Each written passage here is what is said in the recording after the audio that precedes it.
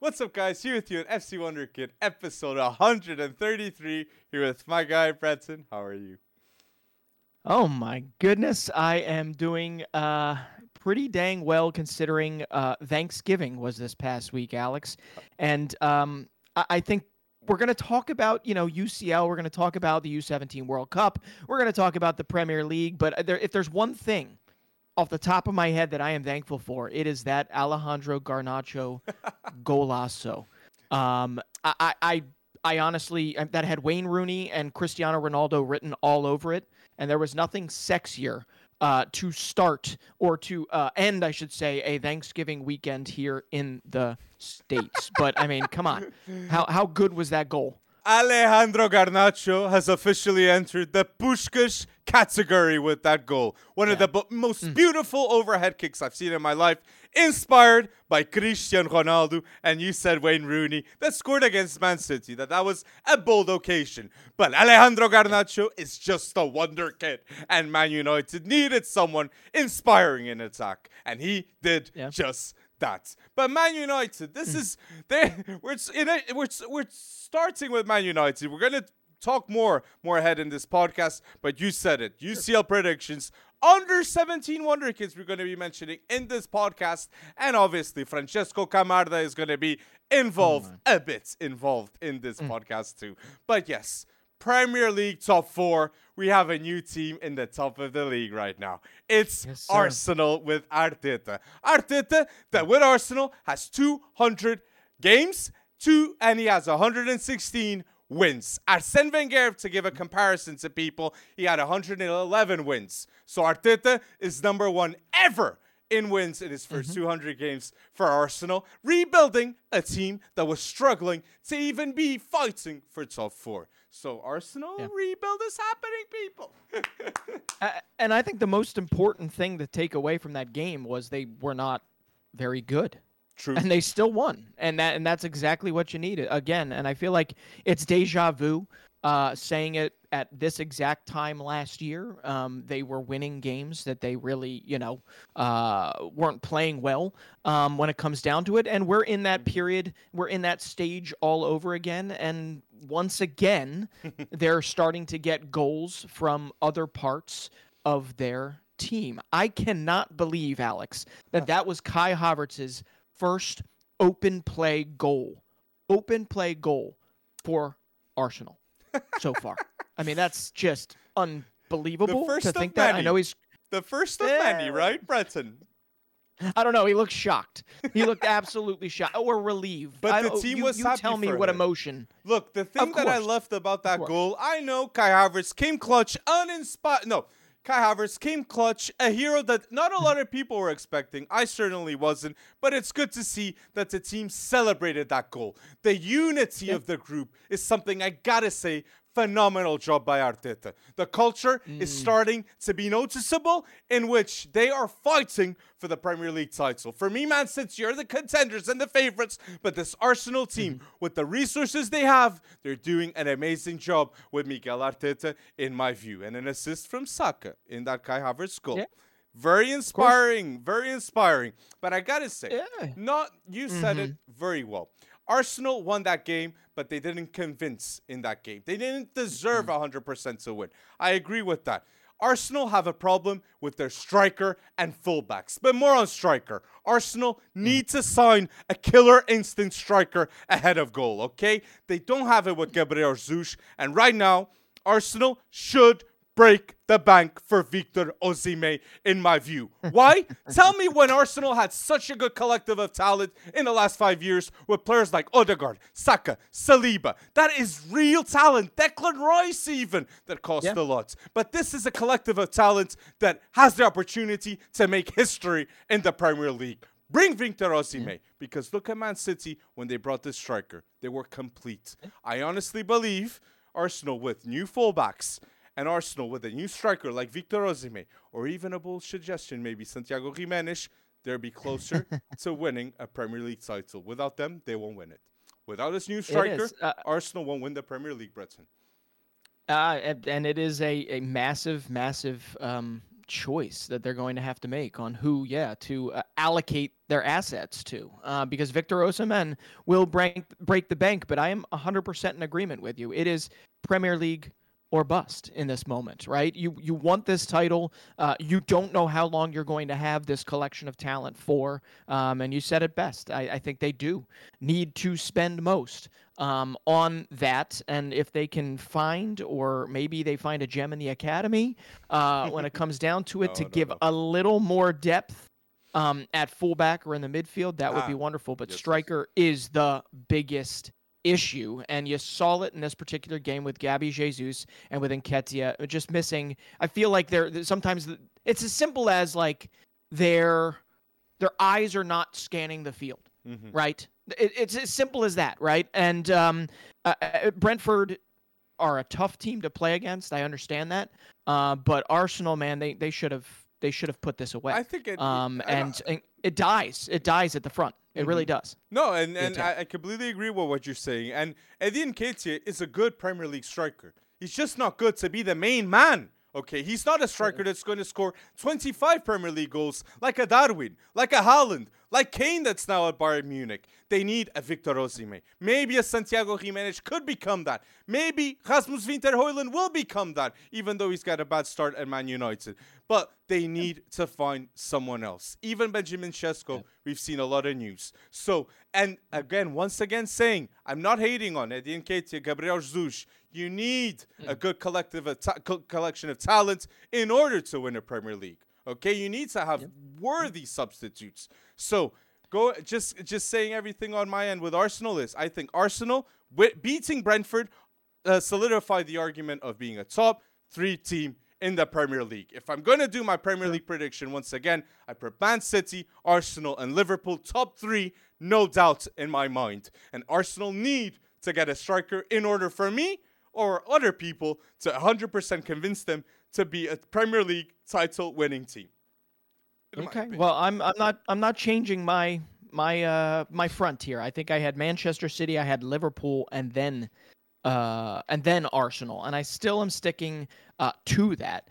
So it's going to be. It really does come down to this. It really does come down to this winter transfer window, and I also think that there is a decision to make. You mentioned that everybody was running over, very happy for Kai Havertz, right?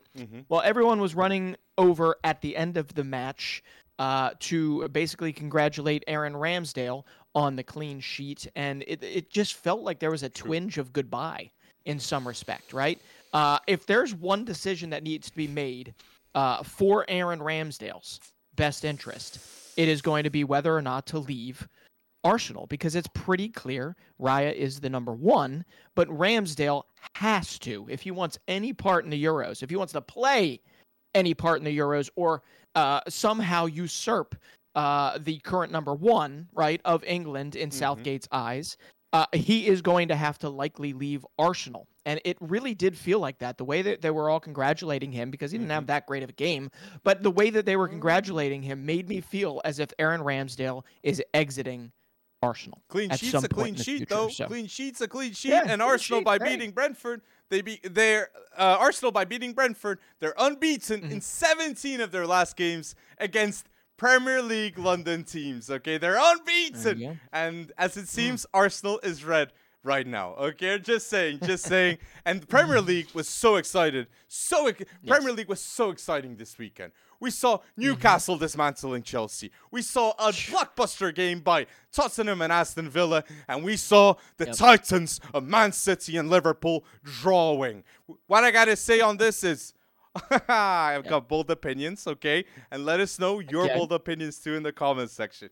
But I'm going to keep it short by saying my first opinion on this is Jeremy Doku, no doubt in my mind, has the potential to be one of the best dribblers ever in Premier League history. 11 dribbles completed against Liverpool, the record in one game this season. And it's going to be Doku and Eden Hazard in the end when the Premier League in the best dribblers talk, and they're both Belgium. Elite. Yeah. I wanted to say that. It is.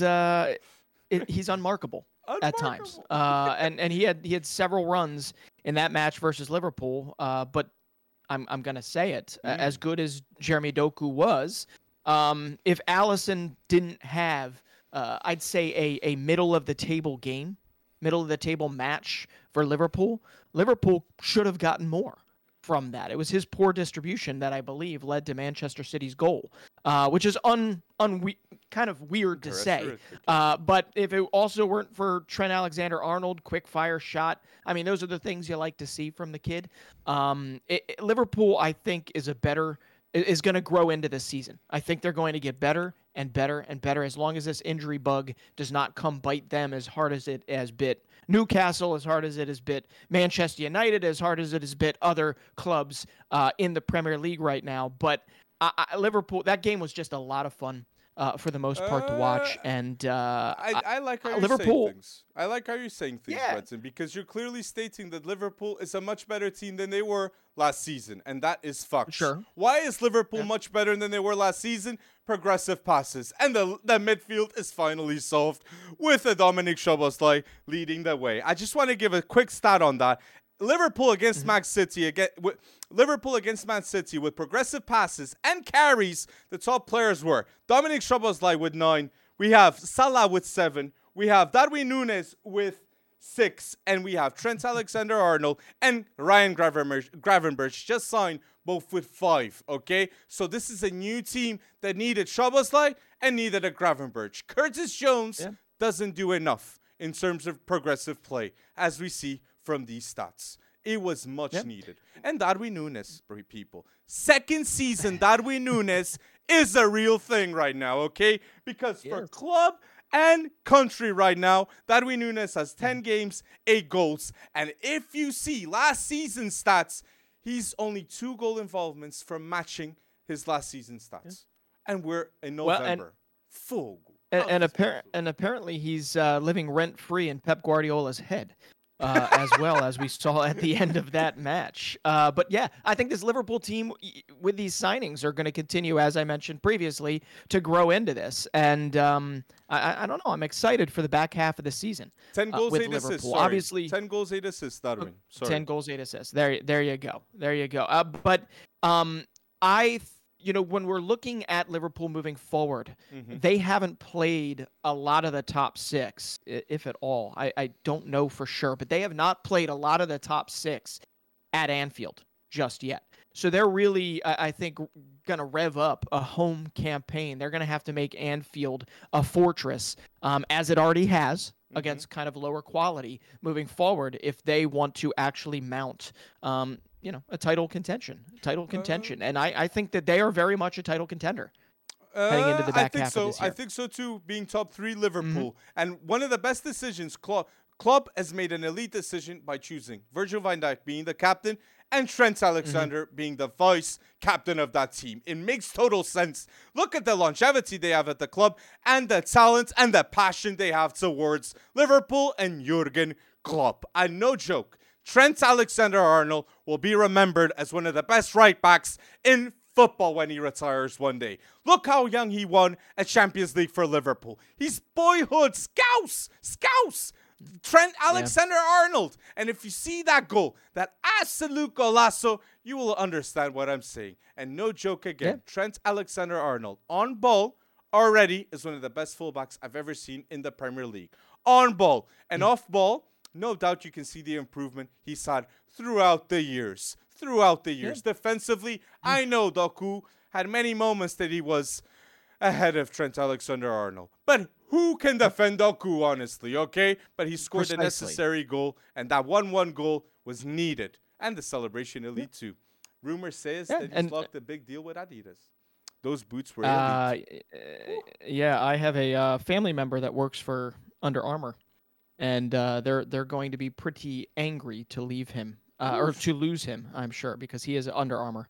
But it is a very bold statement to say that he is going to be one of the best right backs of all time in the Premier League, right? And I'm not here to throw any water on that, but he is still so young. 24, hasn't even turned 25 yet, if I'm not mistaken, right? And so I am really.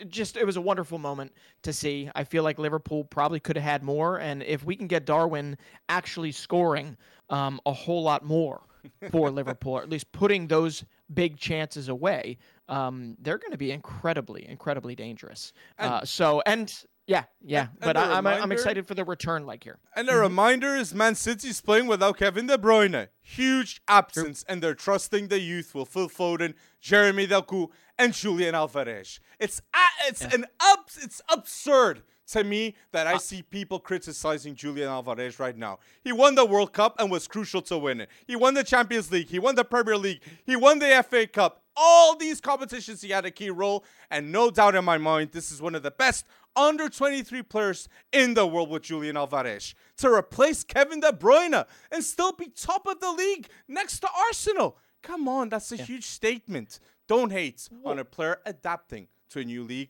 and still succeeding with Julian Alvarez. Come on, people. And I would extend that favor, right? If we're going to say don't hate on Julian Alvarez, I would extend that favor to Alexis McAllister, please. I get that there is that whole World Cup, they won it with Argentina kind of tax, you could almost call it, or maybe an overestimation. But you have to remember that at their core, less so Alexis McAllister, because he has been here. He was there with Brighton, but a whole different system under Klopp. That they are adjusting to these new systems and moving forward. And Julian Alvarez is just getting started. And I would throw in there, so is Alexis McAllister. And that's just this like vestigial weirdness that comes from that World Cup being only a year ago at this time, Alex. We were in the throes of it a year ago. And the Euros are coming. Tell you what, 6 months, mate. And the Euros just are coming. give 6 months. We're back to the stage, mate. And the thing here too with Man City is Erling Haaland. No Kevin De Bruyne, but Erling Haaland had to perform. Erling Haaland became the fastest player ever to score 50 goals in the Premier League. Yep. We had seen that in the Bundesliga, at a younger age. And obviously, too, the mad stat that he was the youngest to ever to score 30 goals in the Champions League. He's the best goal scorer in the world next to Harry Kane, Erling Haaland. But now's the time. Back-to-back trebles will solidify him winning the Ballon d'Or. Let's wait and see if that can happen. But Kevin De Bruyne coming back is definitely a huge W when that happens. But Jeremy Doku, I reiterate, Jeremy Doku is already a top 3 player in the Belgium national team, in my opinion. It's mad. Johan Bakayoko, Jeremy Doku, Romelu Lukaku, Dominic Tedesco. They can make something happen in the Euros. Don't sleep on them. Young Wonderkid manager. The prospect of Bakayoko and Doku on either wing moving forward for many years to come, for probably a decade, right? Assuming they both stay healthy. That's pretty scary. That is pretty scary. I don't know if it's going to be too soon for them to reimagine themselves as maybe a dark horse for the Euros next summer. I think they are, Benson. I really think they are. Well, that I put Belgium ahead of Spain. Yeah, I mean, those are two of the best flank players, or I should say highest potential flank players heading into these Euros. And they're going to be, at the very least, Alex, you and I are going to want to catch every minute of every Belgium game if both of those two players are on the pitch together, right? Hopefully. And just a crazy stat before we move on for Manchester City. You know how we were doing this whole calendar year, goals scored, everything like that? I was like, what about the playmakers? What about the assists? Okay. Kevin De Bruyne has played probably, 15 to 20 less fixtures club-wise than any other playmaker out there in, say, the top 10 Euro leagues, okay? And Kevin De Bruyne is still within maybe 1 or 2 assists. He has 17 assists over this past calendar year, and he has missed almost half the time that some of these other players like Joey Veerman, like Vinicius Jr., has not missed. So the fact of the matter is if Kevin De Bruyne comes back, we know what it meant last year. We know what it will mean this year when he starts getting revved up again. So for those that have forgotten he's on the roster just because he's been injured a long time, that is exactly why Manchester City still remains favorites moving forward. But crazy. That's absolutely mad about that Kevin De Bruyne stat, mate. Just shows the talent that he has. And for me, Kevin De Bruyne is a player that is in the all-time Premier League team starting in my books. Yeah. Okay, so that's a bold statement for some when you have Paul Scholes, Gerrard, and Lampard in the past. But let us know down below your thoughts on Man City. But we're talking top 4 with this, and we had a big match. 4-1. Newcastle showed who was the boss in St. James Park against Chelsea, okay? And what I gotta say is Newcastle, 5th straight win, and it's the collective of talent, okay? The 5th straight win of Newcastle, and it's the collection of talent that is the biggest highlight with Eddie Howe. Despite a lot of injuries, players like Dan Burn and Botman, which are crucial for this team, we saw a team that still managed to succeed and dismantle Chelsea. Well organized. Eddie Howe is starting to be shown as one of the most underrated managers maybe in the world of football. And my special shout right now is Anthony Gordon must be selected by Southgate. £45 million. We were wrong. It's a bargain. What a deal by Newcastle. The player that was nominated the best player in the Under-21 European Championship last summer. And he is now balling out for Newcastle. 5 goals, 3 assists this season, Anthony Gordon. And it's just fantastic to see.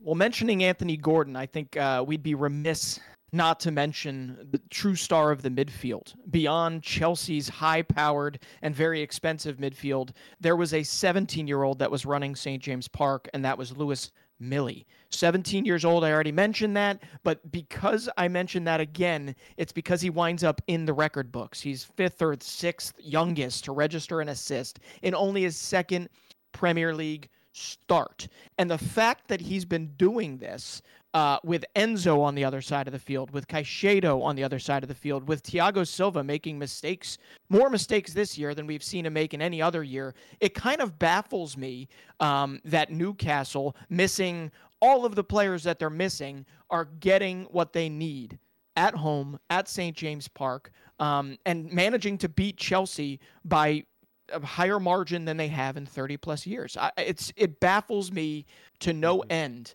that Chelsea fans, that Pochettino, that really anybody can watch that and say that there doesn't need to be, once again, drastic shakeups of the 11. I mean, 4-1 with 13 players missing on Newcastle. That's insane.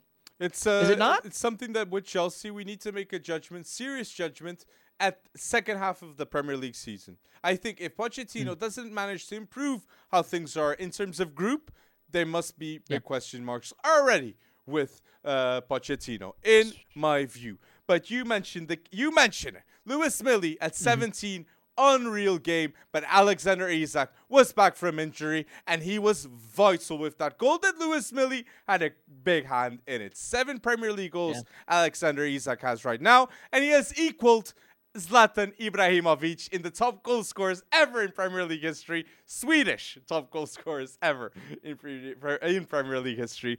Look at that. And Anthony Gordon has 93 games in the Premier League at 22. 13 goals scored, and I'm absolutely certain he's going to be with more than 10 Premier League goals scored at the end of this season. I am confident about that, but he's got 5 goals right now. I believe he can get to the 12-goal mark with the form that he's in. I believe in that. Well, just to explain to people the missing depth in Newcastle's lineup, Eddie Howe named 3 goalkeepers, okay? And when the game was game set match, when it was 4-1, he was able to hand 3 Newcastle debuts to academy players or players that recently got to the academy. So 19-year-old striker Michael Duaney, 20-year-old winger Amadou Diallo, and the one that I'm pretty high on is their defender, Irish defender, 19-year-old Alex Murphy. And all 3 of them were able to actually take the pitch against Chelsea as if it was them beating Luton Town at St. James Park. I'm just at a loss for words once again, considering how they played well, and then they come in and nothing is set in yet. The ethos has not changed. These players are not fully together. It is, 1 step forward, 3 steps back in this scenario, is it not, for them? But kudos to Newcastle for exploiting it and for, getting it done, because they needed that. And back in the win column they go. And Newcastle, with this victory, is their first straight win at home, and now they're entered the top 4 race. That Tottenham has lost a vital game with Aston Villa at home. Tottenham were unbeaten their first 10 games in the Premier League, but their last 3, they lost their last 3 games. It's looking very worrying when you don't have Mickey van de Ven and James Maddison. What a game it was, though, by Ollie Watkins. Ollie Watkins has 7 goals, 5 assists, and he's 100% an English national team striker. Not starting because of Harry Kane, but deserves to be the number 2 right now, ahead of Ivan Toney and Callum Wilson, in my eyes. Ollie Watkins. And the start of the night is Unai Emery. The comeback against Tottenham happens because of Unai Emery, and what an unreal substitute that it was to take Moussa Diaby and put a player like Thielema. Elite tactician Unai Emery. That Unai Emery, it's absolutely mad that Unai Emery, 38 Premier League games he's had at Aston Villa, he's had 77 points scored. And that's unreal. Unreal. Well, the impact he's had. It's also the most wins in one calendar year, most Premier League wins in one calendar year that Unai Emery has architected at Aston Villa with 22 in their history, in their club's history. So it's not too shabby there. And I think players are starting to see that this is a heck of a culture to come into, heck of a tactic to work your way into, because they are only behind Manchester City by 2 goals scored this season. They've scored 31 goals. And a lot of it is because of their counterattacking, very counterattacking heavy play, which obviously is very different than the possession-based Manchester City way of offense, but they're getting it from absolutely everywhere. Ollie Watkins, you already mentioned, 7 goals, 5 assists as well. You've got Diaby, you've got a lot of guys coming in that are capable of making magic. You've got Douglas Luiz chipping in with 5 or 6 goals this season. I mean, it is very, very impressive the way that they're getting it from everywhere on the pitch, and that was just a massive win to go into Spurs. But in Spurs' defense, Son did have a hat trick of offside goals. He did have a hat trick of offside goals. That's so unlucky for Ange Postecoglou. Game of inches. Spurs. Unreal. It's true, and if the Wenger rule changes, some of them could have been a goal. That's a fact. Yeah. And you mentioned it. The midfield of Aston Villa was unreal against Tottenham. Douglas Luiz has 7 goal involvements in the Premier League this season. Muggin, what is such an engine? And Boubacar Kamara was everywhere. Everywhere. Unai Emery has improved massively. A lot of these players, and right now, I would be surprised if Aston Villa doesn't finish in the top 7. I would be surprised. So this means Chelsea, Man United, Tottenham, Brighton, Newcastle, teams will be fighting until the end. And that's what makes the Premier League so good to watch. And Pau Torres, what a signing he was too. Vital goal. Vital goal. Yeah, wonderful header. Just amazing. Curled away from the goalkeeper. You weren't saving that. And what I got to say, too, is this Tottenham game against Aston Villa showed us clearly that Tottenham don't have a title-winning team on paper and playing on the pitch, too. Without Maddison, without Mickey van de Ven, they clearly showed a lot of problems. And going forward, Lo Celso scored his first goal, but they still need better players. They need more options in order to be fighting, not just with Man City, but with Arsenal and Liverpool, that I consider much better teams on paper than Tottenham right now. But Ange Postecoglou just started, literally, and things are better, I think. Yeah, things are definitely still better. I mean, they had their chances in this game. They definitely had their chances. It was a game of inches. You're talking about toes that were offsides. But they had multiple instances where they cut Villa wide open and they had him exposed, and it was just putting the ball away that was a little bit of an issue. I mean, Kulusevski, I love him as a player, but he is the king of getting so dang close to putting the ball in the back of the net and just not doing it. He's the king of getting 95% of the way there, but not finishing the other 5%. Yeah, well, I just think I'm not going to. Yes, it stinks to use a very special word, but yes, it stinks to see Spurs very small chances at winning a title go down even further and basically get wiped away to next to nil. But I would not fire the alarm bells or whatever, fire the shot across the bow. They still play very good football, and they still create chances, and I think they will be fine once they get through this mess. And if they get through this mess, because Rodrigo Bentancur might be out for a little while because he went out injured, so they might be heaping more. It might just be tough moving forward. But I think they'll be okay in the end, and they will fight for a Champions League spot.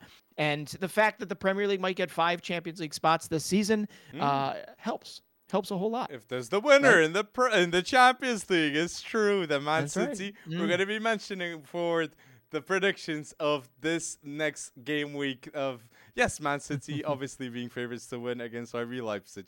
But before we go to Champions League, I think we should be mentioning here, we're halfway the episode, and La Liga has been very interesting, as it seems too, with right now, Barcelona dropped points. Unexpected, but I wanted to give, if we're going to talk La Liga from the start, I wanted to say this, that 100%, the 2 best players in La Liga, it's Jude Bellingham and it's Antoine Griezmann. What an elite season Griezmann has been having with Atletico, which this season he will become the all-time goal scorer of Atletico. He's 3 goals away. And even a player like Koke, 600 goals. Games played for Atletico. This is a legend. And without Koke, the team is very different. So big shout out to Koke and Griezmann that balled out against Mallorca, that it was a 1-0 win, but it was a needed win. And they got just that. It was. Well, I think when we're talking about Barcelona and their dropped points, I didn't know. Although Gavi very clearly has been the engine this season, it's crazy to say this about a teenager. I didn't think they'd miss him that much that quick.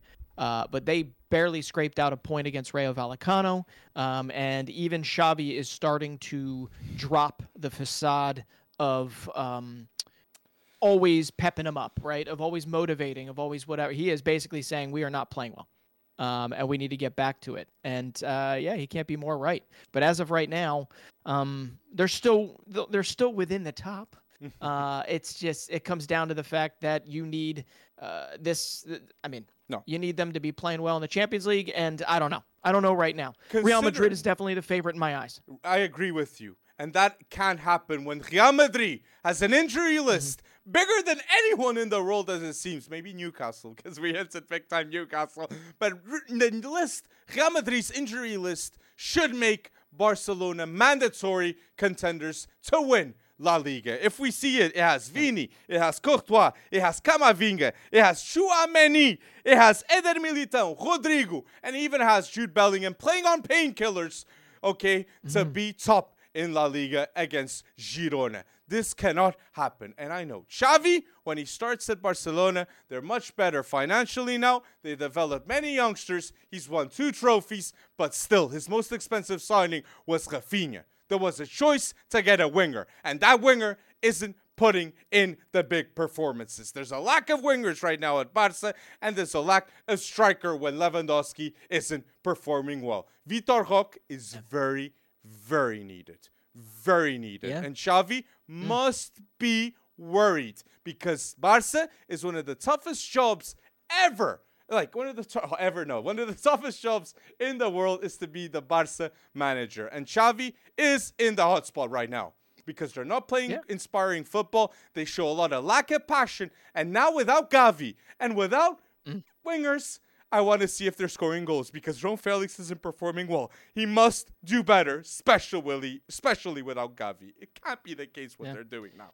And to twist the knife a little more, it must have been tough for Xavi to see that Ousmane Dembele goal scored for PSG over the weekend because, if he could do that every week, Ousmane Dembele would still be considered one of the best wingers on the planet.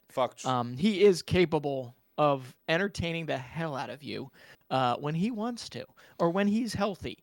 And it is baffling to see that was Ousmane Dembele's first PSG goal. But it was beautiful. But Xavi's probably kind of crying in his whatever you eat whatever you eat for breakfast in Spain. He's probably crying in it because that is exactly what he wants right now on his wings. And we see more news hinting that Imanol Alguacil to go to Barca. If you don't know, he's one of the best managers in La Liga and the manager of Real Sociedad. If that were to convince a player like Zubimendi going to Barca too, that Xavi is a big admirer, but by no means I'm saying that Xavi is in the risk to lose his job right now. I do believe they're still in the Champions League and they're top 3 fighting in La Liga. He will have to have a very bad season in La Liga this season in order to be sacked. But I don't think that will be the case. I really don't. And I want Real Sociedad to get back in the mix here. I want them to get back in the mix. They're playing pretty dang well. The top of the Champions League group that they're in, and they're making their way up La Liga's table after a rocky start. So I just love that project. There. I think Real Madrid. Hopefully it continues. I think Real Madrid. I see a lot of news. Marca and Aj. I've been reading. I'm trying to get my Spanish better. Okay, I'm trying to get it on.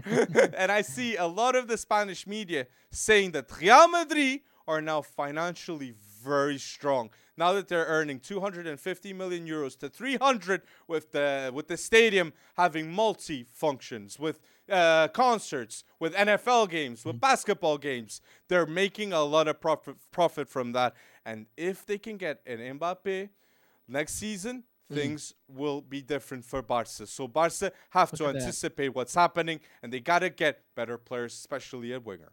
Like we're gonna look at that. They did it without selling their soul to Spotify.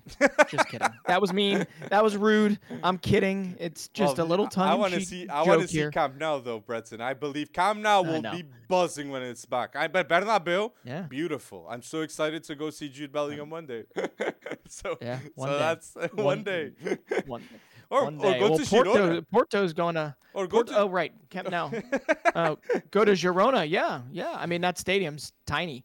So, Girona is still up there. Still kicking. We'll see. We'll see what happens. Some tweets that on X, some X quotes that are stating that Barca with Xavi are slowly turning to Man United. Are you mad? Did you see how financially bad they were with Laporta without Xavi? It's absolutely mad. The unreal job he's done to win a La Liga with the players he had in the Champions League, it was injuries. But now, he's got no excuse this season in the Champions League, Xavi. I want to see a Barca team minimal go to the quarterfinals if they don't face a team like Bayern Munich or Man City beforehand. They must go at least to the quarter. It must happen, people. But let us know your thoughts down below about that because... Yeah, and a nice little segue there because it's Porto heading to Barcelona next, and they've got to be feeling like they might be vulnerable, and they actually have a chance to win their group. So I think probably, what do you think? UCL quickfire predictions right now? Yes, UCL quickfire predictions. But let us know down below in the comments section your thoughts and predictions. And don't forget to like this video for more predictions just like this. Group A, Galatasaray against Man United. Bayern Munich against Copenhagen. I believe Galatasaray won't lose. I'll even go bold and say Icardi scoring and Galatasaray winning and Bayern Munich securing a win with Harry Kane scoring a goal. Those are my predictions. I like it. I think, I think Harry Kane is going to likely be Golden Boot leader by the end of this game versus Copenhagen. No offense to Copenhagen because they played very well. Got a historic win against Manchester United. And I think Galatasaray, I mean, it's elimination time. So Manchester United is currently beating the heck out of Everton over the weekend. My guess is Galatasaray is going to end that party a little bit early. And they're going to be fighting for Europa League because Mauro Icardi, Dries Mertens, and Wilfried Zaha were on point against Alanyaspor over the weekend after a brief little losing session for Galatasaray. So I'm going to say, Bayern Munich, Galatasaray go through in Group A. Bayern Munich and Galatasaray is not looking good with Rashford having a better game. And yes, Garnacho scoring an elite bicycle kick. Group B now with Sevilla against PSV and Arsenal against Lens. I believe PSV will not be losing against Sevilla with Johan Bakayoko and Joey Veerman having a masterclass. And I believe Arsenal will secure a win against Lens and once again show that they are in the Champions League, meaning serious business. Yep. And we've forgotten to say, let's see, Johan Johan Bakayoko, Malik Tillman, Serginho Dest, all of these players are also on point, even if Luc de Jong and the Joey Veerman and Gus Till aren't scoring goals. PSV heat check. They've won 13 in a row in the Eredivisie, and they are going to continue that form in Group B. I think they're going to at least get a draw or a win in Sevilla, and I think Arsenal is going to take care of Lens at the Emirates, so I think it's going to be Arsenal PSV moving forward. And I just got to ask you, did you see the whole Serginho Dest craziness with the U.S. men's national team? Disrespectful that a player with his experience at Barca and at AC Milan does a poor action like that. I sure expect better from Serginho Dest coming forward, because there's no excuse after an incident like that. You only can do once in the lifetime, something like that. Exactly. And for a young player, I don't think I've ever seen that. The closest that I have ever seen to that was Balotelli in a friendly in the States with that ridiculous back heel goal point blank that missed completely, and then he got subbed off right away. That type of disrespect in a Copa America qualifier and the CONCACAF Nations League, it shocked me. And I only hope it's one of those things where it was so out of pocket, so out of character of Dest, that, after he has many sessions talking to Tim Ream, Greg Berhalter, Christian Pulisic, and he, kind of says, I'm sorry, and keeps saying sorry, that he gets back into it and plays well. But PSV had him right in the lineup, and he's right back in form. So we'll see what happens. But I think PSV's getting through. I just think Serginho has to face his problems and say it to the group in the locker room. That was my bad, and move from then and have the right training sessions. He's got to prove in the trainings, not with what he says. No. Actions need to speak louder than his words. No doubt Serginho can't do anything close to what he did that game. But now, tell us down below your A and B predictions, because it hasn't been easy, okay? Group C now. We have Real Madrid, Napoli, and Braga against Union Berlin. I think Real Madrid will be beating Napoli, and I think Braga will be securing their third spots going through in the Europa League. That I love to see it. And Union Berlin have a new manager. That is good to see too. That it might change things, but Braga still's going to win it. Well, Union Berlin wanted Raul. They wanted Raul to come in and wanted to hand him the reins, and he said, nope, I'm going to stay at Real Madrid, and I don't blame them because they're coming off of a 12-game losing streak, and on top of that, I think in the last 3, they've actually gotten a little bit better. They've drawn twice, and they've got another loss. So Union Berlin is still in the running to somehow get into the Europa League, but I think Braga, you're right, is going to give their home fans a win at home and beat them. And I think they'll go to Europa League, and it'll be Real Madrid first, Napoli second. But it is nice to see Victor Osimhen back, healthy, and playing. And they beat Atalanta, and we'll see if they can maybe upset the apple cart against Real Madrid a little bit. It's going to be a difficult one in Group C, as it seems to. Group D now, with Benfica against Inter, and then we have Real Sociedad against Red Bull Salzburg. Benfica-Inter will be a display of one of the best Wonderkids right now in football. João Neves and Trubin in goal. He's playing quite well. But João Neves more against the Inter elite defense, okay? No doubt Inter has one of the best defenses in the world, but I believe Benfica will be securing at least 1 point at home with a masterclass of Trubin, Antonio Silva, and João Neves. Trust the youth, and Real Sociedad will be beating Red Bull Salzburg. That Real Sociedad has one of the best midfields in the world with Brais Mendes, Zubimendi, and Mikel Merino. Don't sleep on them. Yeah. Don't sleep. No, don't. I'll start with that. Real Sociedad will beat Salzburg at home.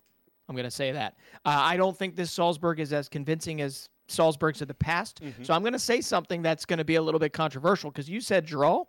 I think Benfica has the chance to beat Inter at the Estadio da Luz. And how nice would that be for them to secure at least the Europa League moving forward with these 2 games left?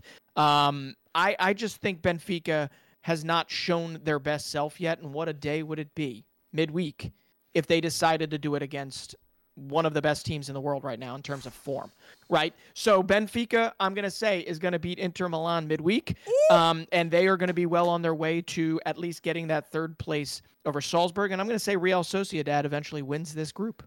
Wow, bold statements right here, and check João Neves in that game. I love what I'm hearing from Breton right here, okay? And let us know if you agree with the bold statement that Breton just said, because I even have goosebumps, mate. I even have goosebumps after what I heard from you just now. Yeah, well. But this is the difficult Group 2. Group E with Feyenoord against Atletico and Lazio against Celtic. I think definitely Feyenoord against Atletico, I think both teams are going to score in Rotterdam. Goal of Griezmann and a goal of Santiago Gimenez. Don't be surprised if that happens. But I'm going to say Feyenoord doesn't lose, and I'm going to go Lazio beating Celtic. Mauricio Sarri, ball in the Champions League.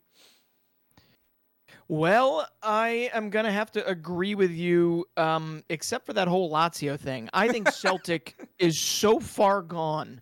I mean, if you saw Lazio this past weekend, I'm not entirely sure what happened to versus Salernitana, but they lost to Salernitana. And I don't know if I'm saying that correctly, but it is You are. not great there. But I think you're right. I think Feyenoord and Atleti will share points. I think Feyenoord actually has a shot to beat them with how good Santiago Gimenez has been, obviously, in the Eredivisie.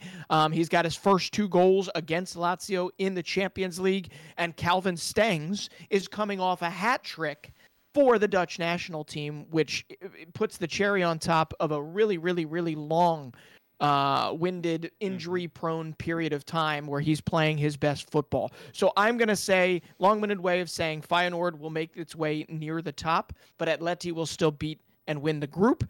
But I'm going to say Celtic at least gets a point in Rome.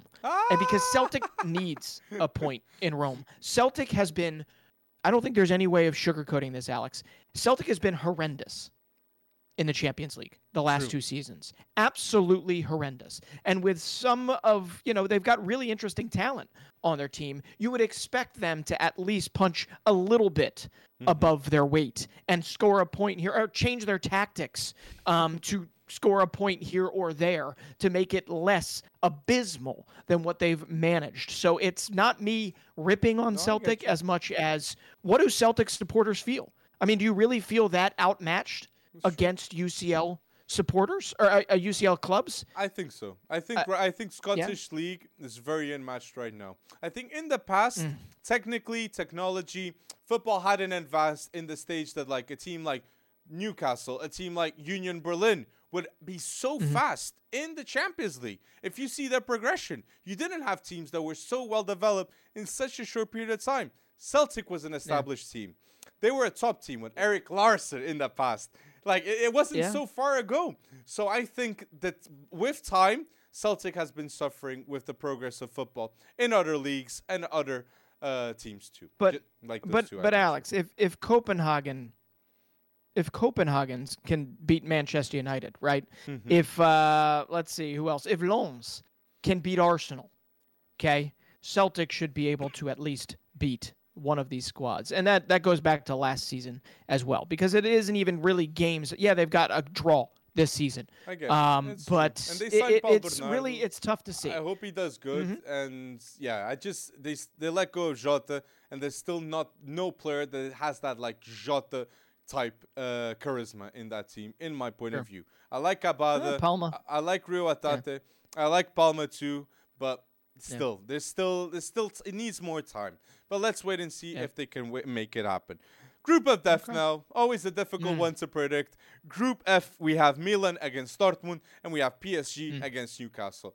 I believe AC Milan will be beating Dortmund with a masterclass of Mike Maignan that is back and crucial, one of the best goalkeepers in the world. And I believe Paris Saint-Germain will be beating a difficult team of Newcastle, even though it's away. Newcastle played tremendous football, a lot of injuries, but Kylian Mbappe must show that he's a Ballon d'Or contender against Newcastle. Milan's going to win, and PSG's going to beat Newcastle in my predictions for Group F. Yeah. And for those that forgot, Newcastle lost I believe it was 2 away games, right? Previous to that big thumping 4-1 win at home. And yes, this is away again. I think the depleted squad is going to bite them in the butt with this one, and PSG is just too hot right now. Kylian Mbappe in his last 11 games for club and country has 14 goals and 6 assists. So that's 20 goal involvements in his last 11 games. And obviously, respectfully, he led PSG over Monaco 5-2 over the weekend, and I just don't see Newcastle. As much as I'm going to love seeing Lewis Millie on the field again, I just don't see it happening for them, which is going to hurt. But Milan-Dortmund, I think, is going to wind up in a draw because Dortmund, while I don't really like what they're doing right now, they still find a way to get results. Mm-hmm. And they were down 2-0 in the first 30 minutes against Gladbach over the weekend, and then they scored 4 goals. And got to give some credit where it's due to Jamie Bino Gittins getting on the pitch and having a goal, having an assist, and back healthy again. So it's good to see that, but I think Milan is tough. Christian is back. Magnan is back. Tiani Reinders is running the midfield very capably. So it's great to see. But I think we also need to mention the I wouldn't call it the elephant. We'll call it the baby elephant in the room here. A 15-year-old, Alex, a 15-year-old became the youngest to ever debut in Serie A, and that is Francesco Camarda. 15 years old, 8 months, in such a storied, wonderful league. It is and a storied club, I should say that as well. But there was nothing more heartwarming than seeing his family react to that, seeing him take the pitch. And if you don't know his numbers, I don't have them for you right now, but they are good for you because they are Mukoko numbers in that academy, are they not? Francesco Camarda at 13 had 487 goals and he had 87 games. 483 goals. Elite. Francesco Camarda at 13, 483 goals and 87 games. And 2018, 2019, he scored 172 goals in 31 games. Why did he play? Why did he came on and became the youngest player ever in Serie A? Because he performed in Primavera this season already, and he has scored in the Youth League at 15. Unreal. In more than one game. And Milan needs a striker. More than one game. Exactly. Where's Okafor? Embarrassing. Yep. Where's Okafor? But Mike Magnan is back. So that is a very big plus. But let us know down below, who is the next youngster like Francesco Camarda that is going to be brewing in a top team? Because we'll be mentioning under 17 World Cup 2 more forward. Yeah. But going now with Group G, we have Man City, RB Leipzig, and we have a very important game for Europa League spot between Young Boys and Red Star. Man City is going to win this game. Confident about that. And we're going to see, I think, Young Boys winning at home against Red Star. But it's going to be a 50-50 game between these two teams. I don't really need to add anything more there. But Young Boys needs to win if they want Europa League, and if they're at home, they got to get it done. Red Star has better form as of late. Young Boys, I think, lost over the weekend to Zurich, the tippy top of the table. And RB Leipzig, they're not going to beat Manchester City by a lot of goals. So if they were to even beat Manchester City, at what cost? So you might as well accept your second place because and go through it, I guess. But Xavi Simons, they lost over the weekend to Wolfsburg. Xavi Simons was still very, very good in that game. I'm going to be more interested to see him against this Manchester City side and whether or not Pep uses this as a moment to rotate. But we'll see. It's interesting. That is an interesting thing to see. And maybe we'll see, Joel Endala that balled out in the Under-17 World Cup. Yeah. I'm joking. But that would be a bold thing to see. But wouldn't that be cool? But Luke Keba is going to be introduced in England, and Xavi Simons. So it'll be interesting to see how Xavi Simons plays in English territory. Right Oscar there. Bob, at least. We should see him. Oscar Bob. Yeah, good show. And maybe Valentin Barco if they get that done. But let's not now. He's still in Boca Juniors. But Group H now, the final group, we have Barca against Porto, and we have Shakhtar Donetsk against Royal Antwerp. I fully expect Porto not to lose against Barca because this Barca team is very poor right now. And if Porto don't lose in Camp Nou. If Porto don't lose at home against Barcelona, that will be a big statement. A Porto team that has Ivan Jaime, a good Spanish player, Evan Nilsson, Taremi, Diogo Costa, Alan Varela. So fingers crossed, and let's wait and see if they manage not to lose. So I'll go Porto not losing, and I'll go Royal Antwerp beating Shakhtar that have an interesting player with Sudakov. Ooh. I think Royal Antwerp could do it. I really like Mandela Keita. I would love for them to do it as well. And Royal Antwerp deserves a win, at least in this particular Champions League. But I'm with you. I'm going to say Porto-Barcelona draw. But the last time Porto went to Barcelona, you may recall this, you may not. You were a young boy back when this happened. This was 2011. And it was the Super Cup. And there were 2 red cards given to Porto. And it was Messi, it was Xavi, it was Iniesta, it was Dani Alves, it was Mascherano versus Hulk. Freddie Guarín, João Matinho, just Varela, some great Otamendi, Falcão, James. I don't know if they were in that game or maybe they were transferred. But like the Porto team, the Porto iconic team was one of the best teams I've ever seen in my life, personally. Hulk, James Rodrigues, Falcão, Guarín, Moutinho, Maicon. Then you have the fullbacks, Danilo and Alexandro, Elton back in the day. Beautiful, mate. I love that you mentioned that. Well, I had to, and they'll hope that the scoreline ends differently because that was a 2-0 Barcelona win that day, and I believe they had Kleber, yes, starting up top on that day, so they might have already transferred a few out. But I just had to go down that memory lane. It was surprising. Obviously, that was at Camp Nou, and this will not be at Camp Nou because it is under renovation. But it is pretty awesome to see that, and that is the wonderful thing about the Champions League, and that is the wonderful thing about Barcelona not always playing, say, Real Madrid or PSG, is that 10 years plus 12 years was the last time Porto played in Barcelona. That's pretty cool stuff, in my opinion. And remember, I think that's a great. The first game ever of Messi with a Barca jersey was in Porto's new stadium, Estádio do Dragão, when it was first announced. Wow. So they saw the debut of Lionel Messi ever in football playing for Barcelona, the Porto fans. Wow. There's a bit of history between them both. I didn't know that Dragão was that young. Yeah, the Dragão was built towards the Euros because the Euros was such a big thing. We got so many stadiums, but we're going to have the World Cup in 2030. So I'm happy that that's all going to be used for the right functions. But let us know down below your game week predictions. What have you missed? What predictions were we extremely wrong? But tell us the ones we were right to. We want to see some love down below in the comment section. And don't forget to like this video.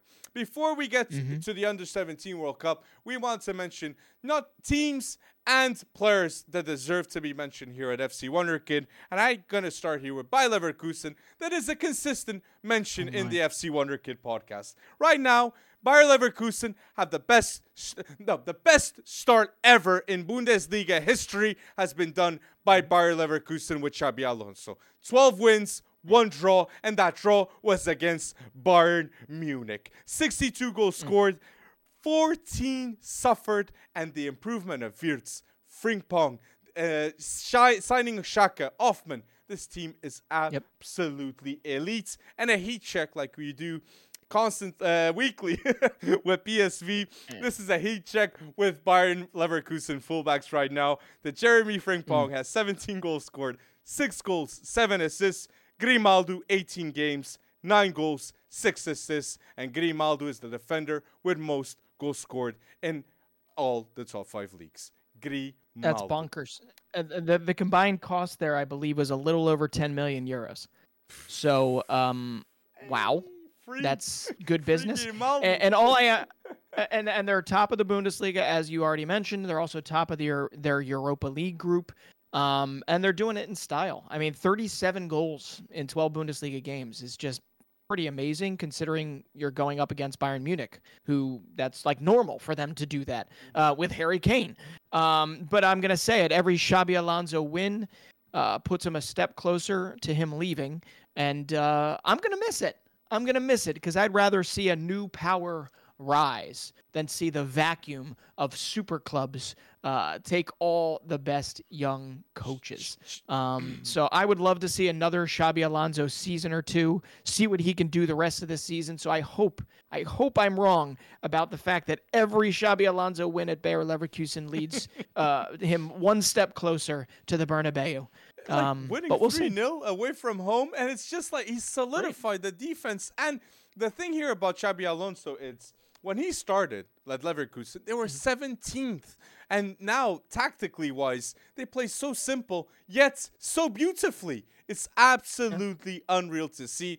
And Xabi Alonso was coached by Mourinho, was coached by Ancelotti and was coached by Pep Guardiola. That was a key reason towards his IQ that he has, elite. And just like Zidane at Real Madrid, Xabi Alonso was once a Galactico and can go into a training session and also play with the Galactico players. That is an elite statement, and not a lot of people could do just that. So let's wait and see what's going to happen in the future. So, do you have anything you really want to mention before we go to the World Cup, Breton? Yeah, I mean, really quickly, we have to mention another Wonderkid manager, right? And we mentioned him last week, but it continues once again. Nice in Ligue 1 wins again 1-0. They get the goal from Terem Moffi. Remember, we were saying he's kind of like the key to this whole thing. If Terem Moffi can score consistently, they could keep this running because he's got the defense, Farioli, he's got the defense solidified, at least for Ligue 1. They still have only conceded 4 goals. Now in 13 games unbeaten to start the Ligue 1 season. This is his first season in France. And for those that don't know, the 34-year-old is Italian. He spent multiple seasons in Turkey. But before that, he was under the tutelage of a certain Roberto De Zerbi. So my guess is you are going to be seeing Francesco Farioli's name more and more and more as De Zerbi starts to get linked either out of Brighton or maybe as a heir apparent to De Zerbi at Brighton. So it's really, really pretty amazing. Obviously, PSG is hard to keep up with, but 8 wins, 5 draws in Ligue 1. They have not lost yet in 13 games. So remember the name Francesco Farioli, and they're doing that without Youssef Attel. I don't want to talk about why he's out. They did that without Todibo over the weekend, who is out with injury. So really, really impressive stuff going on at Ligue 1. But and we always like to root for a team. They got Marcel Buca, that is the top in clean sheets in the top 5 leagues. They got a Dante, an experienced player, Lex the Todibo going bull. Melvin Bard. That's awesome. What a player. Yeah. Like a Ligue 1 Wonderkid, succeeding now at Nice. So Francesco Farioli, keep cooking. Remember the name. And like you're saying with Francesco Farioli, my last shout before we go to World Cup is Jorel Hatu. If you don't know this left-footed center back, he's one of the best under-18 talents in the world because he's captain Ajax, a different Ajax from when they start him now, and a Dutch national team selection now. So Jorel Hatu has captain Ajax, and he was selected for the Dutch national team at 17, a left center back. Elite player. Confident passing the ball. Very good understanding of the game already. Fantastic physique for a 17-year-old. So you might as well remember the name. And he's the 5th youngest player ever to play for the Dutch national team. Ajax have a new elite center back with Jorel Hatu. I love it. I love it. And I love it too. But before we get to U17 World Cup, I got to just throw 2 little factoids at you because we missed this in the Premier League. But Brighton's Evan Ferguson, 19 years old, scored obviously a well-taken goal over the weekend. His finishing is phenomenal for still being a teenager. True. But it is his 6th Premier League goal of the season, already matching last season's total. And he is now level with a certain Wayne Rooney for most Premier League goals by a teenager in a calendar year with 11. And that is impressive.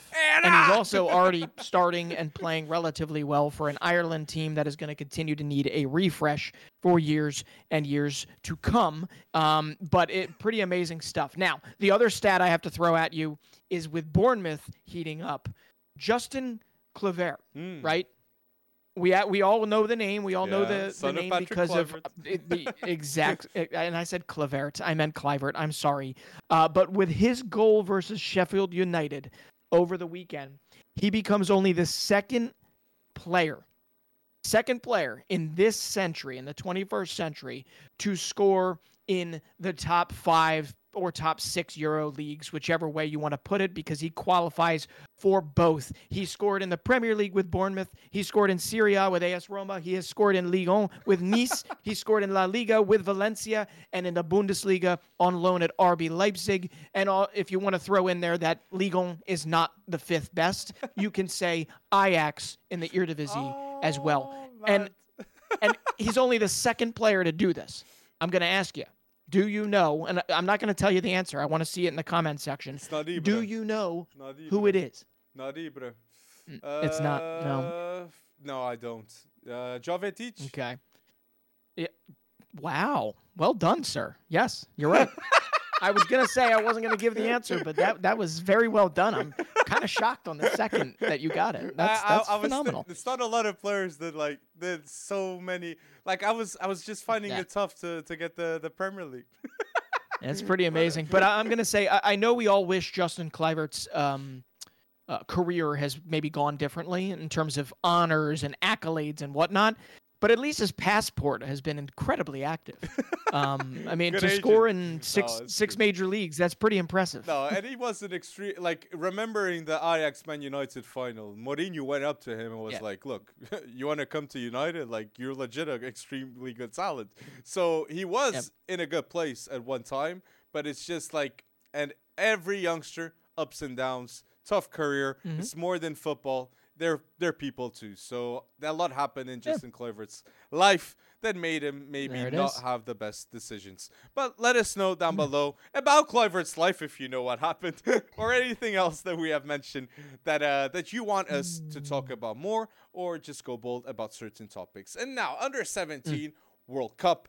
It's been phenomenal to watch. We have so many surprises, but the final, as it seems, will be France. No. The two semifinals is France against Mali, and there's an Argentina against Germany. But we've got stars on the 4 teams, haven't we, Breton? Yes, we have. Yes, we have. Where do you want to start? Well, Argentina? I think Argentina, well, for Brazilian fans, that was one of the worst weeks of football. Losing to Argentina after losing to Uruguay and Colombia, now losing to Argentina the way they did. And then in the Under-17 World Cup, 3-0. They lose with a hat-trick at Claudio Echeverri that has a 25 million release clause. And every top team in Europe wants to sign him for sure. After Enzo Fernandez, after Julian Alvarez, we have now Claudio Echeverri that is balling out in the Under-17 World Cup. And you must remember the forward's name.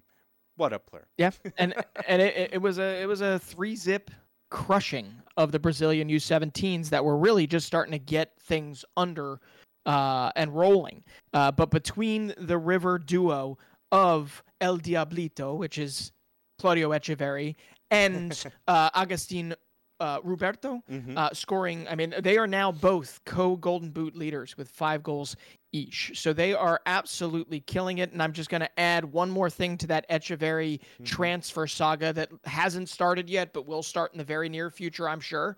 Not only is there a release clause, but his contract is up next December. So that decision is going to need to be made relatively soon. And, you know, I would love to see him go to MLS first, but we'll see. Maybe Messi's about to give him a call. Maybe Real Madrid, they have Nico Paz there. Why not get Echeverri when you have Real Madrid always signing all the Brazilian youngsters with Hendrik, Rodrigo, Vini? Why not go for the Argentinians? You already have Nico Paz with Echeverri going there too. But there's another player that, well, if we're going to talk, Echeverri is definitely one of the contenders to win the Golden Boy of the Under-17 World Cup. The other player, in my view, is Ibrahim Diarra, that is locked in to go to Barca when he turns 17. When he turns 18. Ibrahim Diarra, 5 games, 3 goals, 3 assists, and no doubt he's in the team of the tournament already. Mali are contenders to win the Under-17 World Cup because they have Ibrahim Diarra. That is a player you must remember, okay? Unreal. Amara Diouf for Senegal was elite, and he was the start, like the first player to be mentioned, African player to be mentioned big time with the Under-17 World Cup. But at the end, we're all going to be chanting Ibrahima Diarra. But that was an elite player too, Amara Diouf at 15. Absolutely, and there are other players on that Mali team, but I'm going to say it. I'm pulling for Mali versus France. I am pulling for Mali versus France. France we can talk about them in a second, but obviously they are under investigation about a player that had already played for another country during the qualifying process, but they're not going to get kicked out of the tournament. But I would love to see this Mali side make its way to the final to play, I'm going to guess, Argentina. But Ibrahima has been phenomenal and my best pick or my best player of the tournament. I think he is the leader for Golden Ball. It really does depend on who wins the dang thing, right? Because if Argentina wins, it's Echeverri or Roberto, depending on who has the biggest game. I think Echeverri still will get it, even though Agustin Roberto has scored in every game in the Under-17 World Cup, but the Brazil game that had a hat-trick of Claudio Echeverri. So Agustin Roberto is another elite talent, I agree. I think Mali will be beating France because this Mali team has such a good midfield, okay? And I think, this is a tough game, but Argentina, Germany, please know the day and lock it in and watch the game. Or if you don't watch it live, watch it afterwards because we'll have Paris Brunner and Noah Darvish versus Claudio Echeverri and Agustin Roberto that are elite talents in the Under-17 World Cup. But I still believe Germany will be winning because they beat Spain. Really? And undramatically, it wasn't the best game by Spain, but they still beat them with efficiency. Yeah. Paris Brunner knew what to do, and Noah Darvish didn't have the best game, but still was involved in a bit of the pieces. So I'm going to go with Germany. Okay, yeah, they do have a stout defense. I don't have his name written down, but the center back for Wolfsburg, he's been phenomenal all tournament, and I should have his name down when I'm mentioning a defender. And the funny thing is the one defender I wanted to give a real shout out to for having a very good tournament, he's Spanish, and he's already out of the tournament, and that's Pau Cabarsi. I thought Pau Cabarsi was phenomenal all tournament, didn't get that much love because Hector Fort has been so good for Spain. But a lot of these guys, we mentioned Noah Darvish. That's the Wolfsburg center back. That's right. That is exactly who it is. It is. So, Germany has a wonderful defense. Argentina has a high-powered offense. That's going to be a really, really good game to watch. But I'm going to flip the script, and I'm going to say it's going to be Argentina-Mali in the final. And I'm going to say it. I'm going to say Mali's going to win. Mali wins it all. I would love to be that to be the case because Mali deserve it. They were it's always unsung heroes. Heroes. I was believing that Spain would do it, and I still want to mention for the people that are listening at home, remember Pau Prim, CDM of Spain. Remember Hector Fort, great fullback. Remember Marc Guy that scored in his debut for Barca 23 seconds in. And remember a player like King Juanayat. I don't know if I said it right. I must have butchered it. But the Barca youth was very involved in the Under-17 World Cup, and they will be involved for the first team in the future too, with Noah Darvish in that German team. So I think that Germany will be winning it. Wow. It's a bold shout, but Germany against Mali, I think the German youth will be taking it. I could be wrong. Okay. But let us know down below your choices. Wonderkids that we should have mentioned in this video. Let us know, and don't forget to like this video. Last topic here in the podcast. The last dance is going to happen in February. It's locked in 2024 February. We're going to see Cristiano Ronaldo against Lionel Messi, Inter Miami, Al Nassr. And I'm going to start by saying Al Nassr, I'm very confident to say, if Al Nassr doesn't have any injuries, they'll be beating Inter Miami confidently, Breton. Very confidently. Al Nassr is unbeaten in their last 19 games. Cristiano Ronaldo has scored 38 goals this calendar year. Inter Miami has no defense to match an Al Nassr team 100%, Breton. Well, they've got Al Hilal coming up in early December, so let's slow the roll on Al Nassr at this point. 20. And we also need to remember that there are 3 months until then, and Inter Miami, this is the offseason for Major League Soccer. Inter Miami will be recruiting heavily. They will have an extra designated player spot because there are roster rules, there are financial rules in the U.S., and that's not a dig on the Saudi Professional League. That is simply the labyrinthine, ridiculous rules of Major League Soccer to make sure we don't have a league go under financially. But I think you're going to see Luis Suarez come before then, and you're going to see a couple names that you will be salivating about to go with the young bucks that they signed around Jordi Alba and Busquets and obviously Messi. But you'll also see Fagunda Farias still there. You'll see Tomas Aviles. You'll see Diego Gomez actually in there over an actual preseason. So it's going to be interesting. It'll be preseason Messi or early season Messi and Inter Miami versus an Al Nassr that I guess will be winding down their season full force at that point. Full force Al Nassr in Riyadh, Saudi Arabia. Exactly. So, and since we're mentioning Inter Miami, Al Nassr, Ronaldo, Lionel Messi and Cristiano Ronaldo dominated their era in Europe. And since 2008, only one player, Luka Modric, won the Ballon d'Or. 13 Ballon d'Ors were won between them both, and 10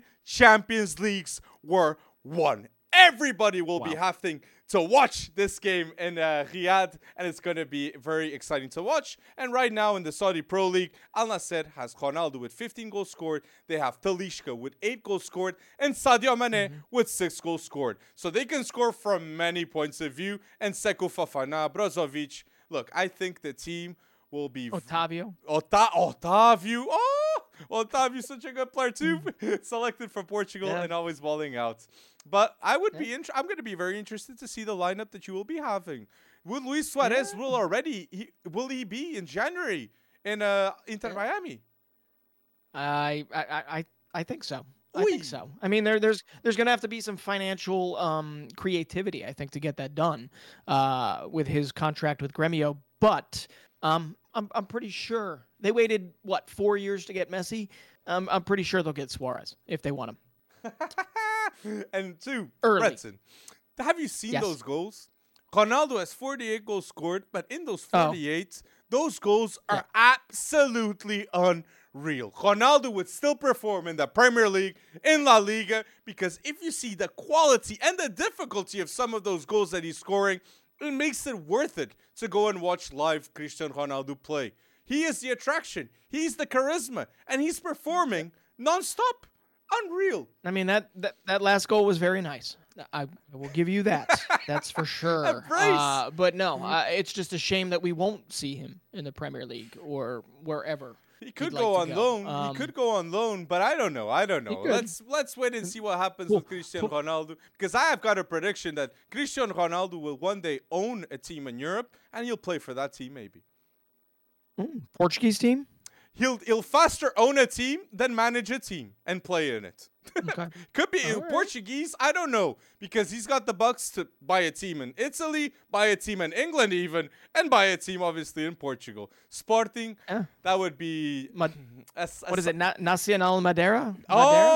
Should he buy that one? They're in the second division, and if they had investment from him, Nacional Madeira Island would be an attractive place to go. Back. Yes, it would. That would be I'd so go. good. So good. And he's already have a Cristiano hotel there, just like he has in the center of Lisbon, too. He's not sponsoring us.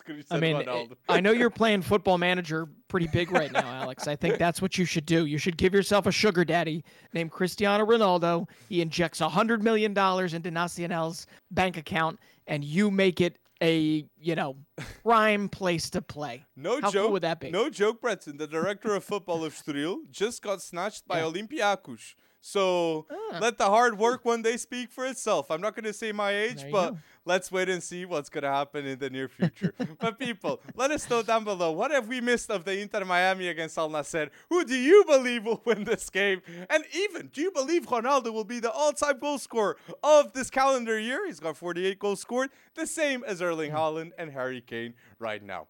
If you're listening until now, thank you for going bold with another podcast, episode 133. And as I said at the start and midway, don't forget to comment and like this podcast. Thank you so much for listening until now, and thank you for going bold another week with us.